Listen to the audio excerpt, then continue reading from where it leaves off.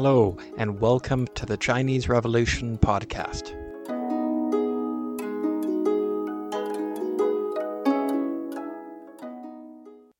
Episode 17, The Tokugawa of Japan.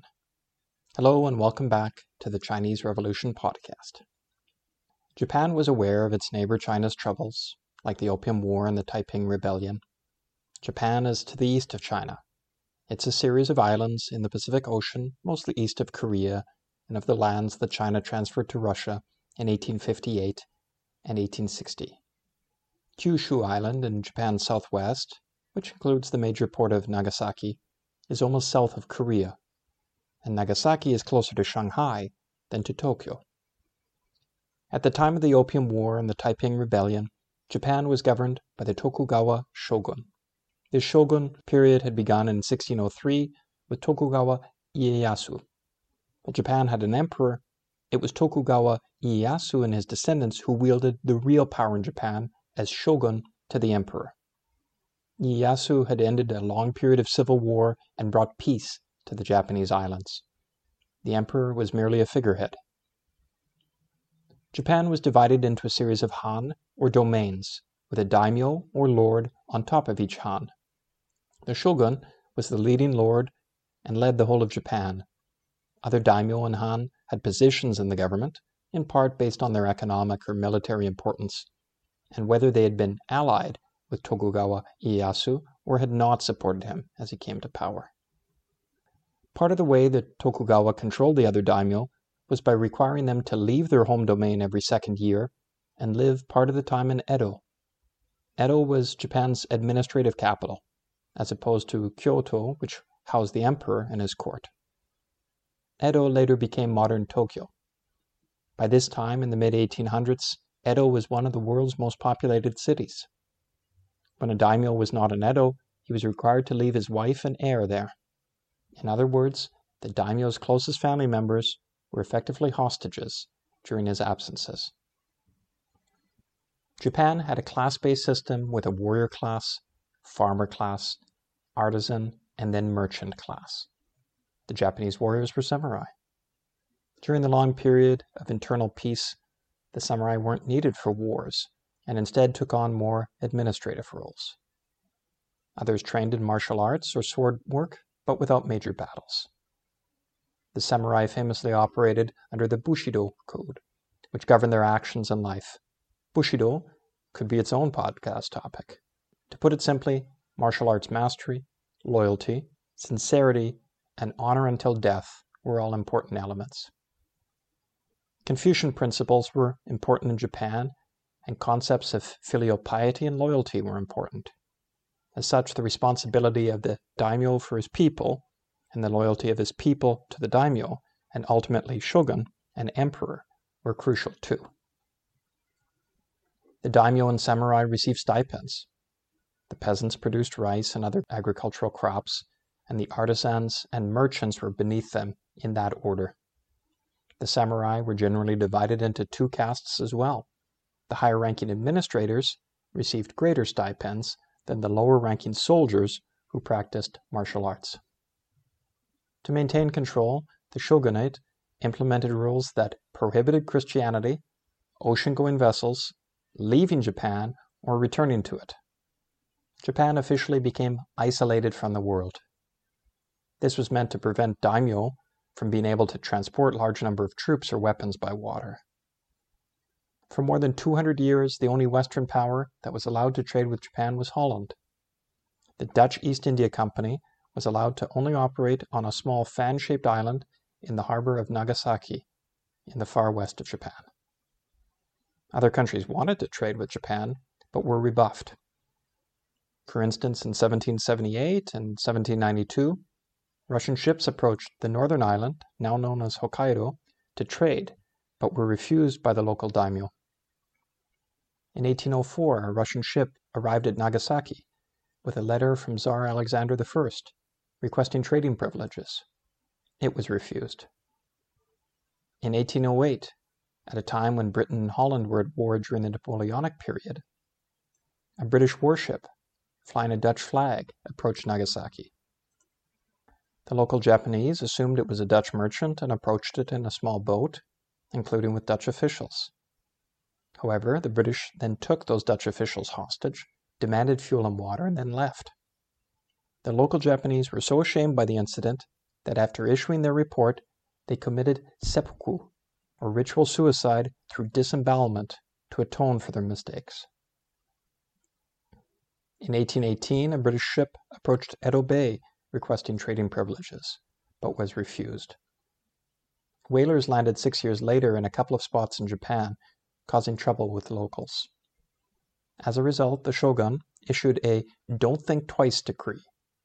Any foreign vessel that wasn't Dutch or Chinese was to be fired upon regardless of why it was there.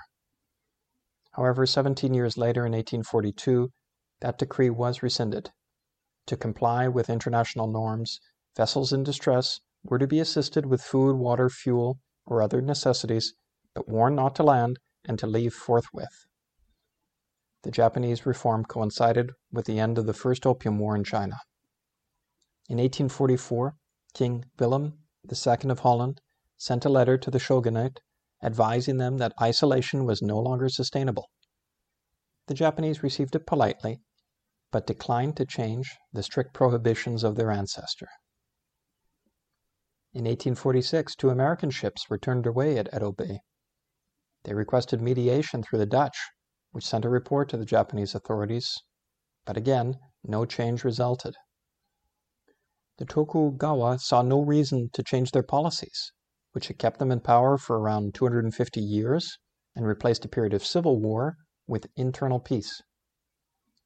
Of course, they were being warned by the Dutch that times were changing, and the Japanese were being approached by other powers for trade and exchanges.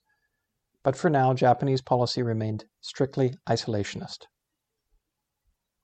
Some minor Japanese samurai were paying attention. For instance, Katsu Kaishu had done some Dutch studies in Japan. He had read on Western military matters. He was interested in Western-style guns, and since 1850 had been teaching students about those weapons in the capital. He was also manufacturing Western-style guns for Japanese lords. He had been researching Western naval vessels. He knew that Japanese coastal fortifications could only fire about 800 meters, which was 1/3 or 1/4 the distance that Western vessels could fire. In 1852, the U.S. Secretary of State gave instructions to Commodore Perry to lead a mission to Japan. This was 4 years after the start of the gold rush in California, and 2 years after California became a state. Now the U.S. was becoming a Pacific nation, with its growing port at San Francisco. Commodore Perry's instructions were limited. It was for the permanent protection of shipwrecked Americans off the coast of Japan and provision of water, fuel, etc. Given the experience of American and other traders, he was warned not to excite a hostile feeling or a distrust of the government of the United States. However, Perry decided to force his will upon Japan. He arrived with 2 steam frigates and 2 sloops of war in Edo Bay within view of the administrative capital. One ship had 30 or 40 cannons, 2 had more than 20 cannons each, and 1 had 12. It was noted by the Japanese that the American ships could move freely without scull or oar and at great speed. They were described as floating castles. At this time, the largest Japanese ships had displacements of around 100 tons, while Perry's largest was over 2,400 tons, or 24 times more. Contrary to his instructions, Perry did excite the Japanese. He refused to leave for Nagasaki and presented the Japanese with 2 white flags for surrender to his terms. He insisted that the letter he brought be communicated. Perry landed, and a hasty ceremony took place as the letter was communicated. The American ships took soundings and documented the bay. This was all a violation of Japanese law and an offense to the Japanese who watched. The shogunate promised a reply by next year. Perry in turn promised to return the next year with an even larger fleet to hear the response. The shogunate was therefore in its most precarious spot in centuries. To agree to the American terms would be humiliating and show weakness. But the Japanese naval defense was out of date, and to resist would almost certainly lead to a major defeat. The Japanese leadership was well aware of Britain's defeat of China in the Opium War. If the central country, which had been the pinnacle of Eastern civilization, was unable to resist the West, then Japan's chances looked slim. To make matters worse, Shogun Ieyoshi died 10 days after Commodore Perry's first expedition left. That left the senior council without a shogun at a time of serious discussion. All feudal lords were summoned to Edo to solicit their views. This was without precedent. Feudal lords were not used to being invited for consultations. The senior council even invited written submissions from samurai. All in all, 700 responses were received. Most wanted the American requests rejected, even at the cost of an unsuccessful war. That became known as the expel the barbarians, or Joi position. A minority recommended accepting the demands. This became known as the open the country position. Mostly this was practical, to build up the military first before ejecting the barbarians. In short, everyone wanted the barbarians expelled. They just differed on how best to do so. Most wanted war first, some wanted to westernize first and build forces before doing so. Katsukaishu, who was the samurai producing Western guns and teaching about them, expressed indifference about opening the country or not. He recommended revamping the military to achieve a modern navy, lifting the prohibition on ocean-going vessels, constructing Western-style warships, constructing batteries with powerful cannons along the coast, and training men to operate the new ships. He suggested first that a military academy teach modern principles, and that the military should be opened to capable men regardless of birth rank. He wanted to exclude useless but wealthy men of noble rank. He wanted improvements in the translation of foreign texts. Translation had begun, but he considered their quality to be poor. Within 2 months, the shogunate did end the prohibition on ocean-going vessels. The bakufu, another expression for the government, did build a Western-style ship. 2 daimyo also built some for their domains. Commodore Perry returned early, in February 1854, with 7 ships. He made it clear he would not leave without a treaty. Most Japanese still preferred to resist. For example, Katsukaishu's cousin, Udani Seiichiro, was the chief instructor of the official military academy. He was to deliver a letter to the Americans. He secretly planned to use that as an opportunity to kill Perry. He recruited 2 of his students to come along to kill 2 of the other officers. His plan was to show Japanese resistance and to make the Americans flee in fear. But the bakufu may have sensed something was off and replaced him at the last minute. By the end of March 1854, the Treaty of Peace and Amity was arranged by the new shogun, ending the long period of isolation. It did not specify trade terms, but did allow American ships to purchase fuel and supplies and friendly treatment in case they were shipwrecked. 2 ports were opened, one in the far north on what is now Hokkaido. One was near Edo, the administrative capital. Soon, similar treaties were signed with Great Britain, France, the Netherlands, and Russia. 2 Japanese samurai tried to stow away on the American ships to better learn about them, but they were found, removed, and tried in Japan. They were imprisoned, and one of the 2 died in prison within a few months. The other was eventually released and continued to study so as to better fight for Japan. Sakuma Shozan, their teacher, who was also a teacher of Katsukaishu, was also incarcerated as a result. He was from Choshu, which was an area of Japan that had not supported Tokugawa Ieyasu in the early 1600s. As a result, its power was lower than those Han who were longtime allies of the Tokugawa. The stowaways had left a sword on the American vessel and a letter from Sakuma, which implicated him. He was imprisoned and later subject to 8 years house arrest.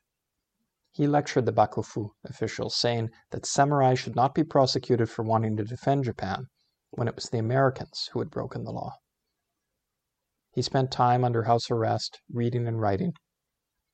In his works, he was critical of the bakufu system of appointments based on family lineage. He argued this led to mediocrity and ineptitude among the officials. His student Katsukaishu, who has already been mentioned a few times, grew up in Edo, the administrative capital, and as a vassal of the Tokugawa. His family had once been peasants, but an ancestor who was blind had been able to save up enough funds as a masseur and healer to purchase the lowest level of samurai rank. As a result, his descendants, including Katsukaishu, were of samurai rank. Katsu's family was quite poor, and he grew up in a rough part of the city, close to brothels and the like. But he did visit the Edo castle grounds as a child, and the shogun had noticed him and taken a liking to him. Katsu had played with the shogun's son, which Katsu's father had encouraged. Katsu had also been trained in fencing and kendo before commencing Dutch studies, where he had begun learning about the rest of the world. Dutch studies, which meant the learning of a European language and reading foreign texts, including in astronomy, biographies, and other works, was not encouraged by the Bakufu. Katsu's studies were therefore outside of the norm and weren't considered proper. But he correctly anticipated that studying Western military matters would mean more to a samurai than sword work going forward. He started those studies in 1842, the year that China was opened, through force, by Great Britain following the Opium War. When his father died, Katsu inherited a large debt. He tried to pay it off and made and sold cannons and guns to daimyo. Some imagined that he was profiteering, but he invited them to observe him and found that he worked frugally and carefully to deliver quality. One corrupt blacksmith suggested that they use inferior materials and split the savings. Katsu instead lectured him on the importance of quality to defend the country. He was a patriot, ahead of his time in recognizing Japan's need to arm itself to protect its independence. In 1855, Katsu was noticed by a forward-looking lord who recruited him into government service. He asked Katsu to translate Dutch books, which did not interest Katsu much. More enticing was an inspection of coastal defenses in western Japan. He enjoyed that, and shortly thereafter he was ordered to enroll as a cadet at the new Naval Academy in Nagasaki. He and about 160 Japanese cadets were trained by 22 Dutch officers on a ship donated by the Netherlands to the shogun. They had duties on the ship and learned navigation, shipbuilding, surveying, mathematics, engineering, and gunnery. Katsu also improved his Dutch, and while he could previously read and understand it, now he could also speak it. After a year and a half, the trained cadets were replaced with new students. The experienced cadets were ordered to a new warship training institute in Edo. Katsu was asked to stay behind and help the new cadets adjust. Then a newly purchased ship arrived that had been purchased from Holland. It was renamed the Kunrin. He captained it on a training mission up the coast with cadets under the supervision of Dutch instructors. One time they went west and observed Korea. Katsu was resentful that even with his experience, he was always inferior to the less experienced but noble Kimura Yoshitake, who was head of the Naval Academy. Katsu took opportunities to take revenge when he could. When Kimura was on board and asked Katsu why he wouldn't venture further out to sea, Katsu then navigated forward into seas so rough that Kimura started vomiting and asked Katsu to turn back to shore. 5 years after the first treaties, foreign powers pushed for new trade treaties. The first treaties had been bad enough from the Japanese perspective, but without trade, they minimized contact between the Japanese and the foreigners. Trade would add many further exchanges and interactions. The Bakufu were in charge, but they knew the trade treaties would be unpopular. When Shogun Tokugawa Ieyasu died 10 days after Perry's departure, he was succeeded by Tokugawa Ieyasu, who was childless. He was also weak and in poor health. He would die in 1858, shortly after the U.S. consul Townsend Harris pushed for a trade treaty. As a result, the line of succession in the shogunate was muddled. The shogun's first cousin, Tokugawa Yoshitomi, daimyo of Kii, was his closest living relative, but he was only 13 years old. An alternative was Hito Tsubashi Yoshinobu, who was 22 years old, mature and capable, but he was more distantly related to the shogun. Also, as the shogun was weak and ill, his senior council was really in charge, and there was maneuvering among those men. So when the delicate issue of negotiating and signing a trade treaty was being demanded by the Americans, Japan was not governed by a strong shogun, but by wannabe puppet masters. Given the unpopularity of any such treaties, it was decided that the Bakufu would ask for the emperor's consent to the treaties. This was not a legal requirement. The shogun was the most powerful authority. However, to build support for such an unpopular act as a foreign trade treaty, it was decided that imperial blessing would be desirable. Harris, as envoy of the Americans, was getting impatient for a treaty and threatened to go to Kyoto to get the emperor to sign if the Bakufu would not sign it in Edo. However, the imperial court would not readily endorse the treaty. There was, of course, tension between open the country and expel the barbarian views. The imperial court, inland in Kyoto, away from the coast, was sympathetic to the expel the barbarian view. The emperor was considered xenophobic and anti-foreigner. Many in the imperial court also favored Hitotsubashi Yoshinobu for shogun and were positioning to have him be the next shogun rather than a regency for the 13-year-old. Also, there is now a growing Sonojoi movement among the populace. Revere the emperor, expel the barbarians. Next time, we'll see what this factional struggle in Japan brings. Thanks for listening to this episode of the Chinese Revolution Podcast.